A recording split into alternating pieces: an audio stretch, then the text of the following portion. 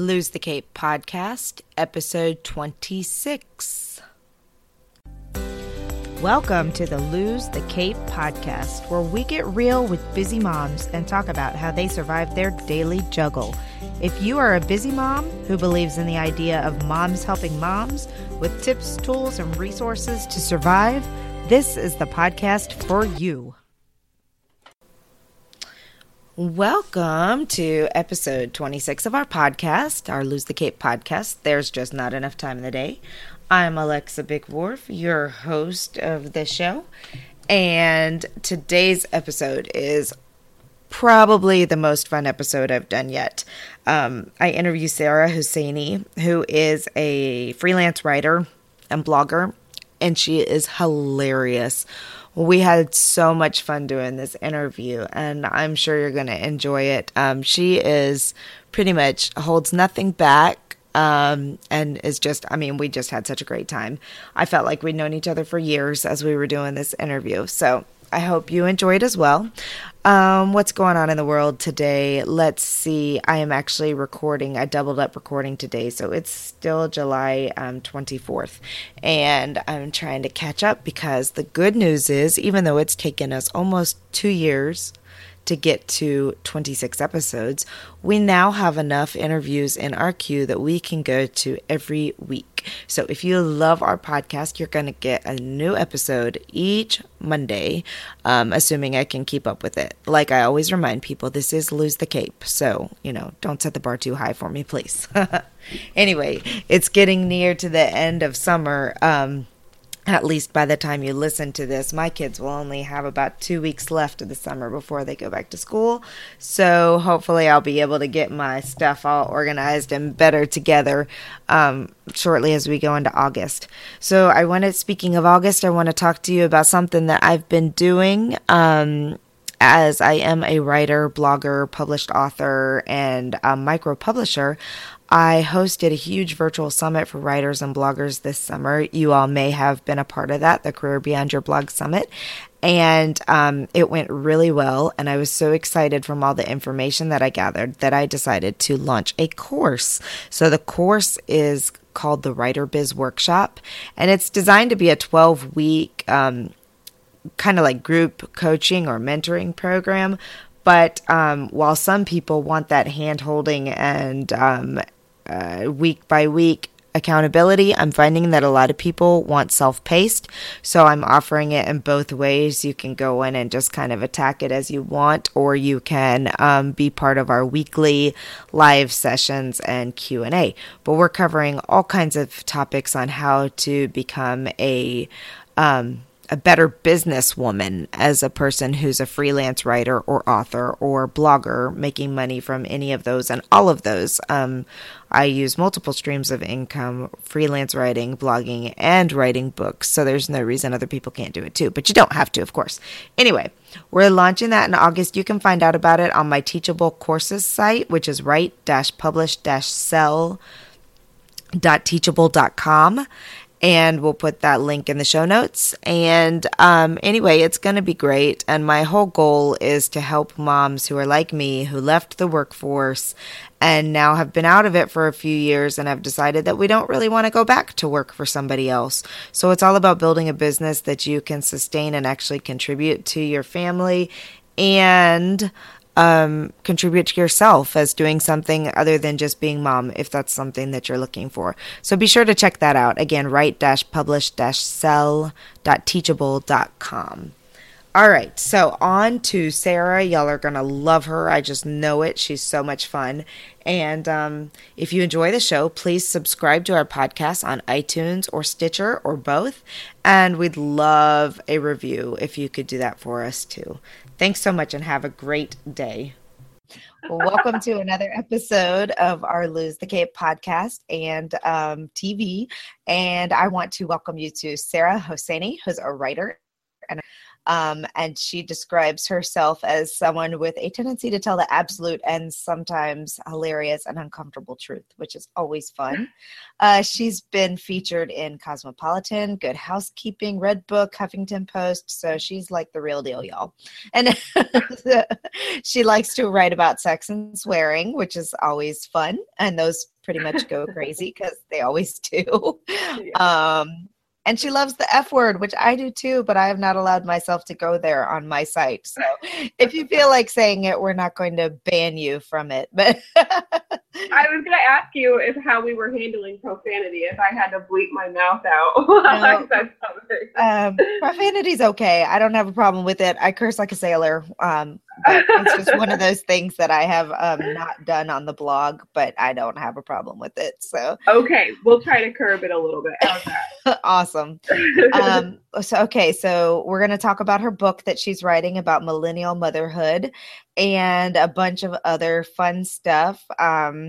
And I will be including the link to some of her posts, including one about hemorrhoids while pregnant, which raise your hand if you can identify with that. Yes, exactly. And one I definitely want to talk about is the night she gave her husband a free pass. So that ought to be interesting. Okay, so welcome, Sarah. Thanks for joining us. Thank you so much for having me. Is there anything else you would like to add to your intro that I may have left out? How many kids?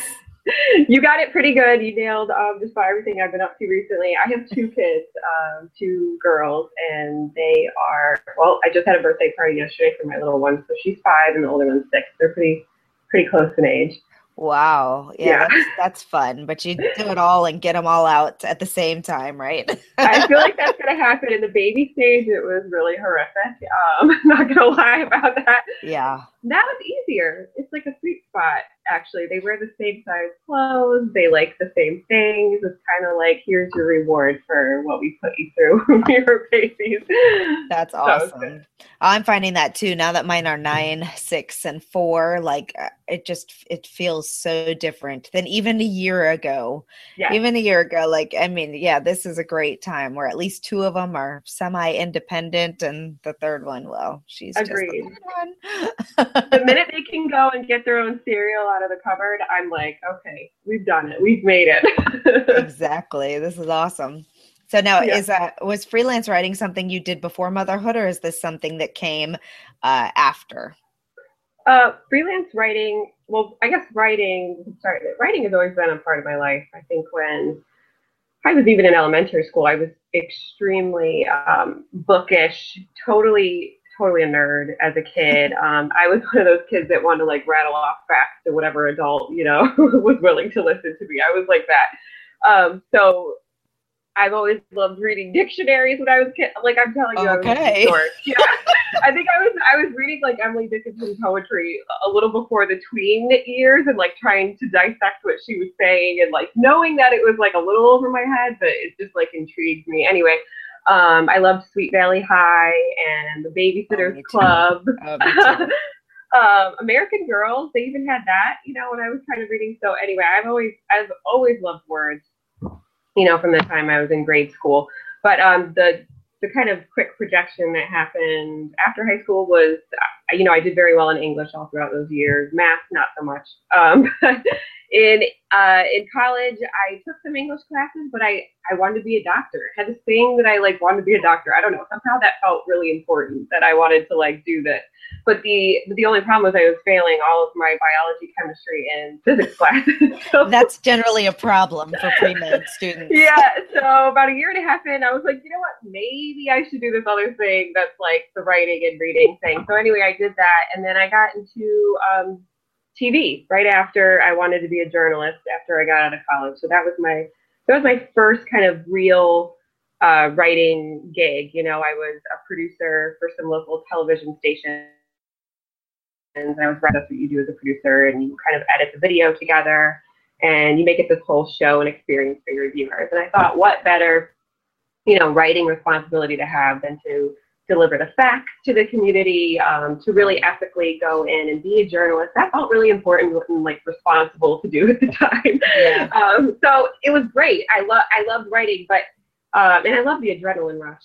but it wears on you after a while, I think is what kind of happened to me. So TV was really great for so many reasons. I learned a lot and grew a lot as a writer, especially with just having that responsibility of getting actual facts and being truthful 100% of the time. You're accountable to your viewers. So that was always something that I held, and that was something I learned at TV. But what I found out about myself after motherhood was I'm a huge introvert, and I didn't think I mean, like I should have had a clue, right? Like I loved reading as a kid. That's a solitary act. I should have known that I was like this huge introvert. Anyway, but I guess there wasn't like a label for it. Nobody was really talking about it until right. I feel like Recently. the past few years, Yeah, you know, when people are like, it's cool to be an introvert. So anyway, I started reading about it, and I was like, it was like reading about yourself and having a moment like, that's me.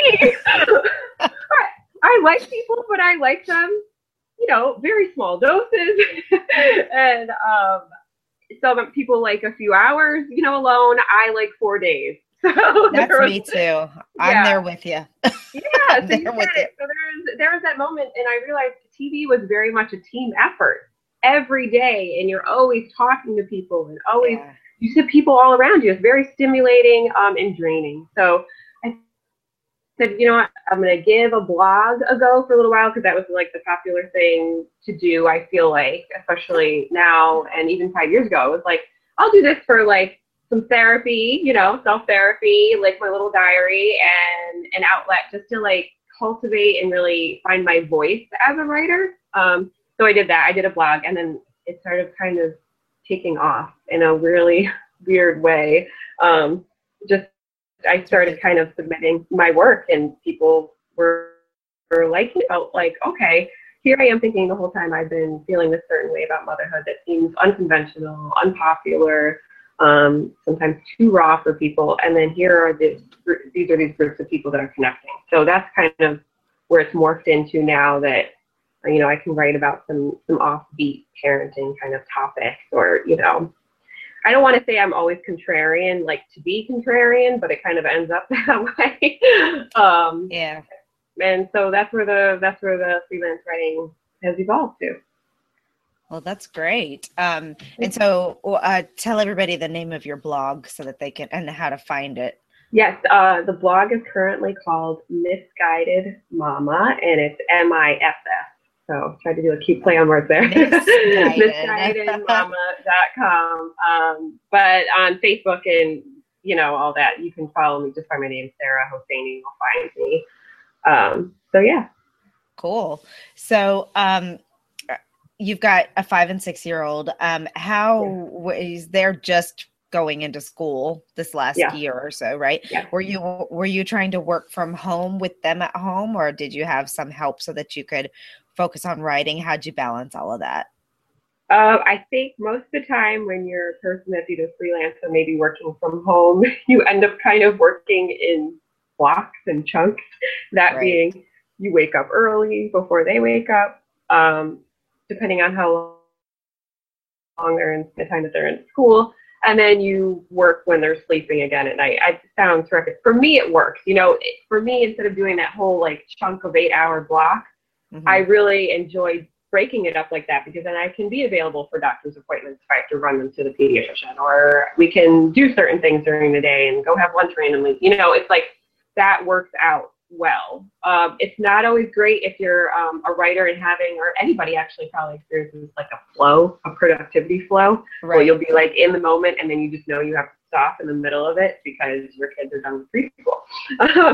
So that part has been challenging, but I guess the biggest way I work is basically when they're sleeping, when they're in school, and it's been really good for them to go to school full time this year. I just have to say that's a big win in my book, because it's 6 hours a day.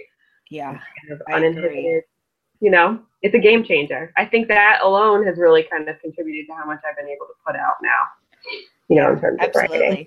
This has been the first year that I've had all 3 of mine in school for longer than 3 hours as well, and it has made such a big difference in what I've been able to do, and it's a huge difference in the way that I feel when they are home as well. Yeah, I miss them now. Like I don't think I miss.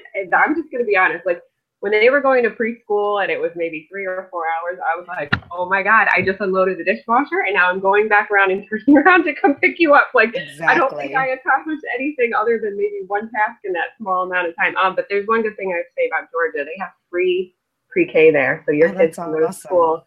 Yeah, when they're, I think 4, they can start, and it's free, and they go for 6 hours a day, like big girl school or big boy school, either one. Yeah, nice. That's very cool. Yeah, we don't have that here. We have to, that's not exactly true. There is free preschool, but you have to qualify for it via either a learning disability or, being far behind or a social economic reason. Yes, that's how it is in most places. I have to say Georgia seems to be a little bit ahead of the times in realizing that like that early education is kind of really important, and that, the kids, who, I mean, they make it fair for everybody. Let's just say that. It doesn't matter what income you are, you get free pre-K. Yeah. That's good. That's really good. I wish that was more universal. Me too. So are you then running a full-time business? I guess a full, it's your real job, I should say.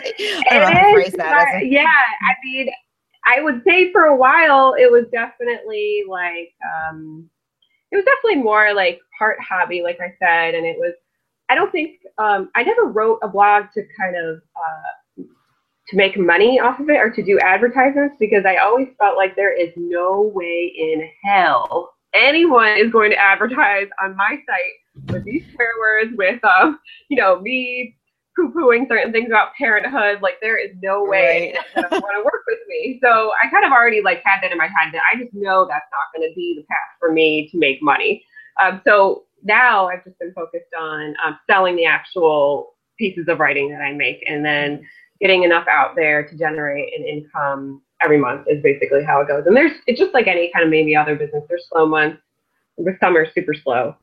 But for the most part, once there's kind of like a groove and a flow, and then your name kind of gets out there with writing, it's like other people want you to write for them too, which is a really just kind of wonderful thing. And I definitely did a lot of free work at first, putting my, like, can you just publish my piece? You can have it for free. Exactly. That's the way it goes. But now I'm like, no, I'm not doing it for free. This isn't my hobby anymore. This is my livelihood. So gotta pay. Yes, exactly.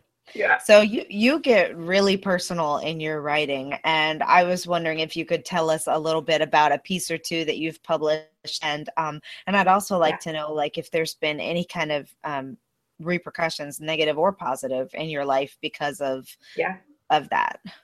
Yeah, I'll say this, I don't know any other way not to be personal, and the honesty that comes through in the writing is to a fault, almost, because I want to be so transparent to readers, because I feel like that's the stuff that really hits a nerve, is when you're kind of like bleeding all this honesty out, and you get a moment to connect with someone who's also going through either a similar or parallel experience. And the one article that you brought up in the beginning, there's a few of my articles that went viral, and some people will say they don't know the recipe to a viral piece, but I think for me, I know why they went viral, just because they struck such a nerve with so many people. And the one that you're talking about is, I wrote 2 different articles on the same subject. The free pass article, where I wrote about having low sex drive, low libido, and how the only way I could figure a solution for my marriage was to give my husband a free pass. So I wrote one article for Scary Mommy that went viral, and then I wrote it for a different version for Cosmo. And so what kind of, we can talk about the brief summary of the article. Is just basically me saying I'm a new mom. I'm tired, really tired. Like, I don't think I've ever been more tired studying for finals in college and having 3 jobs and internships in my life. Like, motherhood really was this whole other kind of level of being tired that no one really told me about, or maybe even if they did, I don't think I could have imagined the exhaustion that you feel. It feels jet lag. I mean, you feel jet lag 24/7. Yeah. So I was tired, and then kind of another factor to me having kind of like this low sex drive, from what I think, it was never hormonal. I'll say that. I had my hormones tested and they were all good. So I think it was definitely psychological. So I was tired. I was touched out. You know, we talked about me being an introvert. I had little babies that I was either holding or rocking or feeding, you know, interacting with kind of all day long. And that was hard. And people could, you know, there was a lot of talk about negative repercussions, you know, heard that if I had an experience like that with babies, I shouldn't be a mom, you know, and yeah, and it's like, you know, they're great. Of course, babies are great. Your babies are great, but you can get touched out. You can get touched out. Well, at least I did. And then another part of it was my body changed so much after having babies. I felt like I didn't even recognize what was happening to my skin, particularly like, and I know women go through this in various ways, but for me, it was more of like my stomach. I couldn't understand, like, why is this bulge here and why is one up here? The C-section scar, you know, never healed right. I had this thing, I think, where the muscles and the abs when you get pregnant like tear apart and then never come back together. Oh my gosh. Oh. So it just kind of, I felt like I looked like a mangled mess, and that can, and for me, it really messed with my my self-esteem. Mm-hmm. So these are all kind of reasons that contributed. And then of course you have, you know, my husband, who I'm not going to say he has like some high libido. I mean, I feel like he has a normal libido. Whatever that is, but it wasn't excessive. Let's just say that, like, where I was creeped out.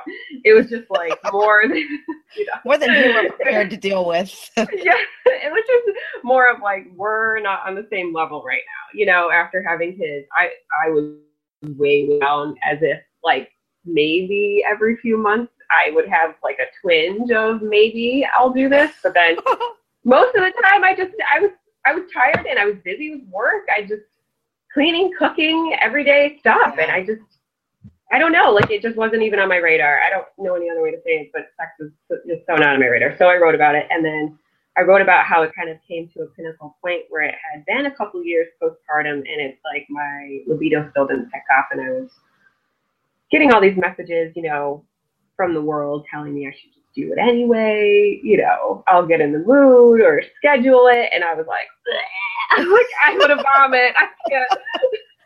Having sex, you know, against my will doesn't sound great. You know?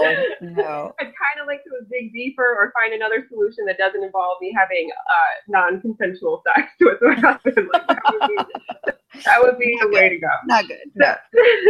Yeah. So I finally just said, hey, dude, take a free pass. Like, you want to go have that moment with someone? Just like, don't tell me about it. I think it would ease a lot of marriage. It would ease a lot of pressure off me. Like, I love you. I just want you to be happy. That's how much people would think, you know, that I'm giving the free pass because I didn't love him. I loved him, still do. It was just more of, I need to take the pressure off of this situation. Everything else is good. You know, we don't fight about anything. But this thing, if you really wanted that bad, like, go ahead and get it. Like, I just can't. I've given up. So right about it was very cathartic. And also very negative because the commenters, you know, I'm it was rough. I can only imagine the things people said in response. The internet freaked out. You know, I'm a bad wife. I'm a bad mother. I'm selfish. I'm not doing everything in my marriage that I could. And so anyway, this is just goes to show that, like, when people read about you or read about one essay, they're judging you off of one essay. You don't really know kind of all the things that you had already dealt with for years, and kind of how it killed me to offer a free pass. Like, it wasn't something like, oh, here's a free pass, have fun. You know, it was like a very thought out and scary moment, because if he had taken it, you know, that would have been a whole other relationship. Anyway, so it's negative in that aspect. But the other part about writing about it, which was great, is other women related a lot, which I think is why it went viral.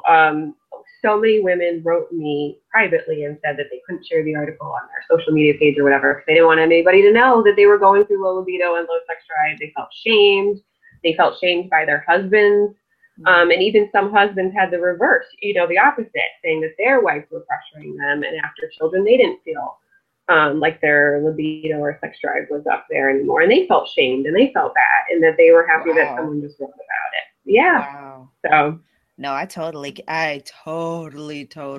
it. Like the fatigue that you were describing. I mean, there's nothing like it. And by the end of the day, there's nothing left. There was nothing left. I felt like my whole being was poured out and I had nothing left to give. Yeah. You know.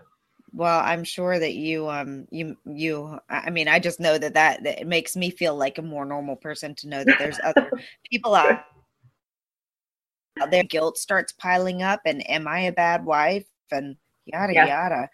So, Yes. How does your husband feel about you writing about things like this? Because I'd love to write similar pieces, but my husband is super private, and he would freak out if. Yes. My husband. I mean, I think when the article got to the Daily Mail, and the Daily Mail was calling from the UK, he was like, "What crap. in the F is going on?" You know, he's like, "I got my own business to run. Here you are writing about our sex life." You know, not to mention when the article actually gets published, you have to imagine after all of this kind of like whirlwind of a tornado actually happened in our relationship. So then it kind of brings up all those old feelings, and you have to like relive them a little bit and go through them again. But I think in the end we had come to some understandings, I guess. And the one with it's the most important thing is helping other people challenge marriage norms, challenge what they think about themselves and anything that they've assumed about themselves and what they think a marriage should be. You know, I feel like sometimes you hear some of your experiences and you out of that sometimes and feel like, okay, yes, I thought marriage was this and this, and now it's not because my life has changed, and maybe it's morphing into something else, and that's okay. And you can define, you know, your life, your marriage, whatever, and parenthood, however you want. Yeah. So that's kind of like one realization that was big for us to realize. The other part is that we have to keep everything separate. That like his name, pictures, probably, you know, all of that. I'd like to protect him. Yeah. A little bit, you know, at least from a livelihood standpoint, and make sure that, you know, while there's a lot of people that will be interested in what I write in business with me, if I write about these things with him, they won't maybe be interested in him and doing business with him. So that's a thing that I have to protect. And then the re-going through it, it just feels like you're in therapy and you're like going back to your therapist this week being like, oh, I feel, you know, this feelings come up again and you're like rediscussing it. So that's kind of what it felt like. If you've ever been to a therapist, like a relationship therapist, it felt like you were revisiting your hurt for that week and going through it. And it's especially weird for him because it's like neither of us, like the Daily Mail calling about this, really? You know, kind of like, okay, this is unexpected. Yeah, no kidding. Well, did he know about the piece before you published it? He did, yes. Okay, and that's the other thing. Yeah, we've been I'm always very honest about some of the pieces. Yeah, that's good, because that could have been very, very bad if he did. No. If he was like shocked and saw his face flattered on Google real quick, you know, for the 15 seconds of fame, yeah, he would have been freaked probably. No, I told him. I have to. I mean, I'm that honest about a free pass. I tell him everything. Probably more than he wants to know. Yeah, exactly. And what about the hemorrhoids one? I'm sure that one was absolutely just, I can't imagine anyone being negative about that, because that's something we all deal with. But nobody was negative about it, but it was it was a surreal. I mean, I wrote about the hemorrhoids because, listen, I was so I don't know. I guess I didn't know you could get hemorrhoids from pregnancy. I don't know how I didn't know. Honestly, I was so young. I was like 24, not even thinking about babies. Both of my babies were unplanned. I had no clue what I was doing. I had no idea what was about to kind of happen to me. So anyway, when the hemorrhoids came, I was like, literally felt this pressure there on my ass. And I was like, what is that? What is that? So then I like bend over and like look, right, see what was going on, and I was like, oh my god! So I'm like in the bathroom, you know, honey, can you Google hemorrhoids or something? And he's like, I am not Googling hemorrhoids. I'm about to see images I want to see, and I'm like, give me the phone. So I found out they were hemorrhoids, and then I just decided no one wrote about this. Like, you know, women's issues and health issues, they can get kind of stigmatized, shamed, not talked about. And I thought, really, if I have been trying all these hemorrhoid creams for months and months and months, and those little butt bandits have not gone away yet, we need to find a treatment for this. Like, we actually, as women who have hemorrhoids, need to kind of like band together. Yeah. I'm not saying get like a, nonprofit organization started or anything, but I am saying we got to start talking about it to get some like treatment options. So I wrote about it in Cosmo, which was mortifying. I mean, you're thinking like all your old boyfriends from high school are gonna be like, oh, good thing I broke up with her. She's got hemorrhoids, Well, it's not the worst thing you could have. So yeah, I mean, right? I don't think so. But anyway, so it's there was a definitely twinge of mortifying. It's mortifying, especially when it goes viral. And then the doctors called me and said, we want to do a segment with you about hemorrhoids. And I was like, I didn't really know what the doctors was. I mean, I knew what the show the doctors was a little bit, but I don't have cable. I have Netflix. I didn't fully grasp, I don't think, what that was. We'll fly out. We'll get you a treatment. They did it all on TV. My side of my butt was on TV, while I'm getting this thing put in my butt that's supposed to help with hemorrhoids. But it was like, I'm doing this for all womankind. I'm doing for all pregnant-kind. And so it was in the end, it was a truly bizarre experience to put your hemorrhoids out there into the world and then have it go viral on articles, then, be on TV with your hemorrhoids. But in the end, I was like, you know what? I just told a whole bunch of people about a great treatment option, that works more than hemorrhoid cream. And now I get to go to a chic doctor's office to get treated instead of like the drugstore where the, little cute teenage boy is working the register. And here's my preparation aid and my tampons and my pads. That is so funny. So the blonde doctor on the doctors, he's so cute. Is he as cute in real life as he is on the show? I'm telling you, girl, I was not nervous about TV. I'd worked in TV. I was fine. I was like, gonna go up on that stage and I was like, I got this, like, I'm talking about my hemorrhoids. What could be more, whatever. But then I had to like shake his hand before we went to like take the actual segment. There was a live audience, the bright lights.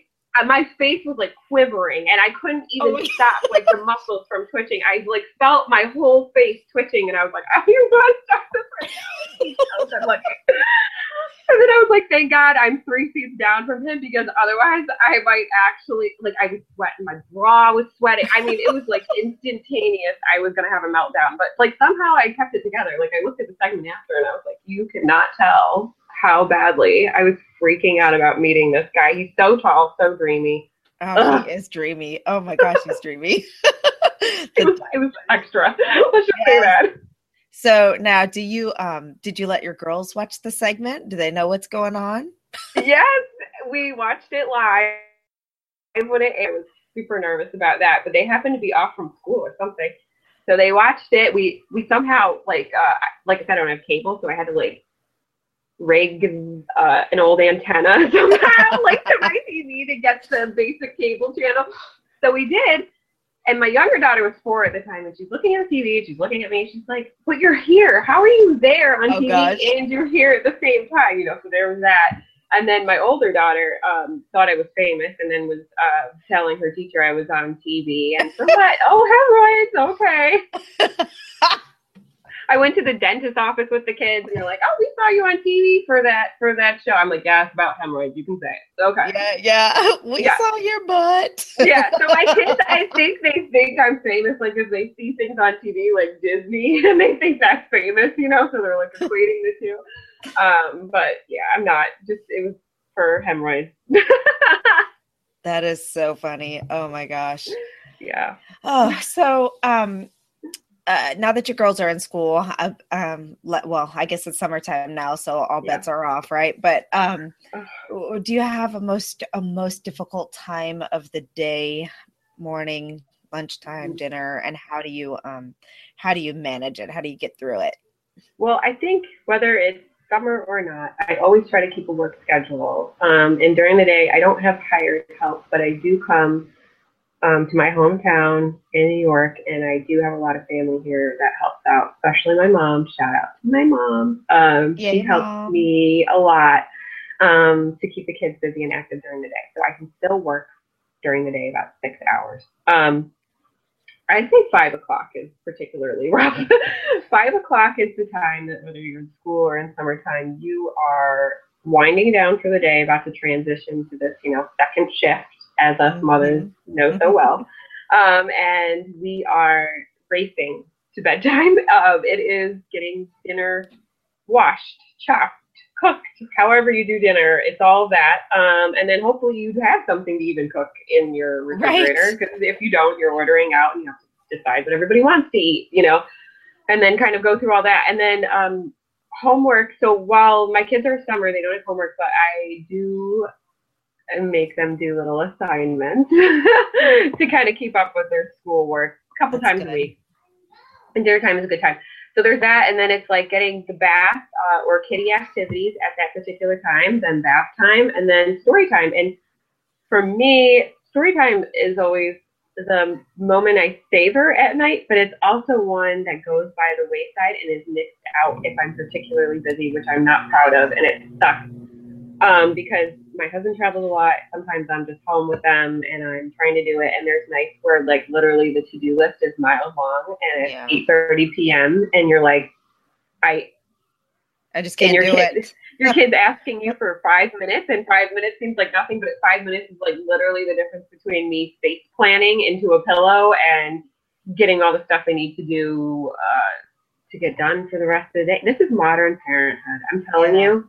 There's so much going on. And yes, you can make choices. You can totally make choices to like slow it all down and have that big bedtime routine with your kids and make it easier. But it's easier said than done. Yeah, it is. It's really difficult. We have so much more on our plates, I think. I don't know. Maybe moms have always felt this way. Who knows? But that's a perfect segue into talking about your book, though. Yeah. Oh, my book. So I have some chapters done. I'm super thrilled about that. The focus is on modern motherhood and actually millennial motherhood. I'm technically a millennial mom, which makes, I think, my experience with motherhood a little bit of a unique one, and it's undefined right now for the most part. We're all kind of trying to figure out what this motherhood thing means for us at this point in time. There are some definite characteristics of millennial motherhood. Social media has pretty much defined how we handle motherhood in a lot of ways. Like instead of grabbing the what to expect when you're expecting book, we're joining Facebook mommy groups while we're pregnant and asking questions about our pregnancy and putting them out to the world and kind of asking for validation and advice that way, which I think is really different. And I think some moms maybe in the past would ask their moms how to do things, where now I don't ask my mom for advice. I mean, I'm sure she has great 20-year-old advice, that is old and antiquated. And great. Good for her. I'm happy to be alive. I'm glad she was able to keep me alive with some of the advice that's given to like 80s moms or whatever. They don't need the Anna boosters to ride around on the floorboards of the car. At least that's how it was when I was a little kid. Yes. This is what I'm saying. So like the sleeping on the back versus the belly. Oh, you were on your belly. It's fine. Right.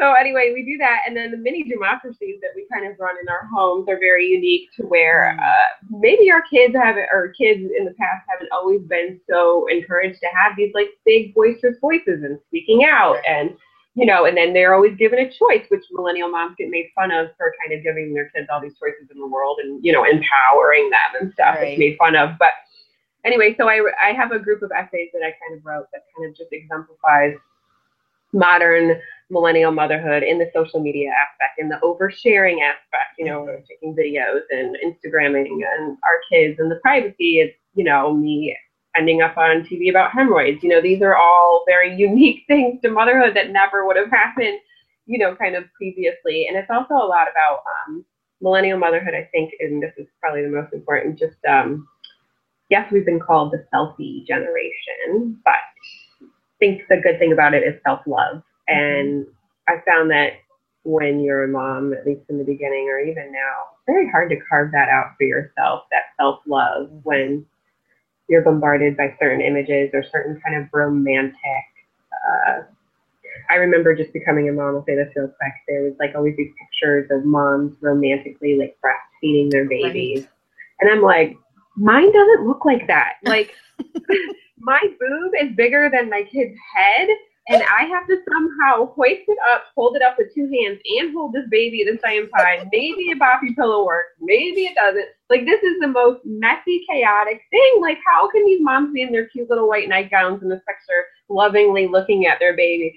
I'm like crying that I can't breastfeed my kid. This isn't work. So anyway, what I think is most important is just defining motherhood in our own new way, devoid of shame, devoid of judgment, and totally filled with a lot more self-love. Yeah, than maybe mothers before us. I completely agree. Yeah, so I'm currently in the stage of looking for literary agents. Hopefully the project will be done within a year. That's awesome. Hopefully less than that. Very exciting. Well, congratulations on that. And I know it'll be very helpful. So speaking of self-love, what is your favorite way to find me time in your busy day? Me time, I don't know if it happens every day. I think it happens every week. More of like a cumulative effort. I'll say this first. Hair appointments, haircut, pedicures, even manicures, those are, to me, not me time. Those are maintenance. Those are things that need to kind of occur. Going to the grocery store alone to shop for my family is not me time. Even if I'm doing it alone, it doesn't count. Right. If I'm working alone on an article at a coffee shop, that is not me time. That's called work. Yes. So defining what me time would be something that is completely, utterly enjoyable alone. And there's a few things that I like to do alone that I try to carve out. One is like being with nature somehow, either hiking or even taking a walk around my very manicured suburban kind of layout of a neighborhood. Just kind of I prefer to go hiking, but if I can't get away, I have to get outside in some way, shape, or form, because that kind of re-energizes me, and really I enjoy it. I really enjoy being outside and stuff. I don't enjoy camping, but I do enjoy being outside in some capacity with fresh air, sunshine, even clouds. I'm fine with that. So that's one thing I try to carve out a few days a week to just get outside for an hour and do. And another me time thing, I love drinking. I like wine. Me too, girl. Bring it on. I think that is up there for me time. It is, and whether it's done with friends, that's considered me time. I think, as long as it's done with friends, that your kids, or it's done in solitary and you're reading a book with a glass of wine or watching a movie, Netflix and chill. I'm trying to think some other. I think those are the main things that I enjoy doing alone. Traveling too, I try to get away and do alone, but not a lot, because that can't happen so much with kids. But when it does, it's pretty magical. Yes, I agree. I completely agree. All right. Well, that has been a very fun 50 minutes. Good. Wow, we talked for a long time. I'm so long-winded. That's all right. It was very enjoyable. So I had a good time. I really appreciate you taking time out, and enjoy your summer. Thank you. You too. Stay sane, summer moms. I will try. You too. More power to us. All right. Good chat. All right. Thanks for joining us for episode 26. You can find the show notes at losethecape.com/podcast/26. And if you loved the show, please leave us a review on Stitchers or iTunes. Thanks.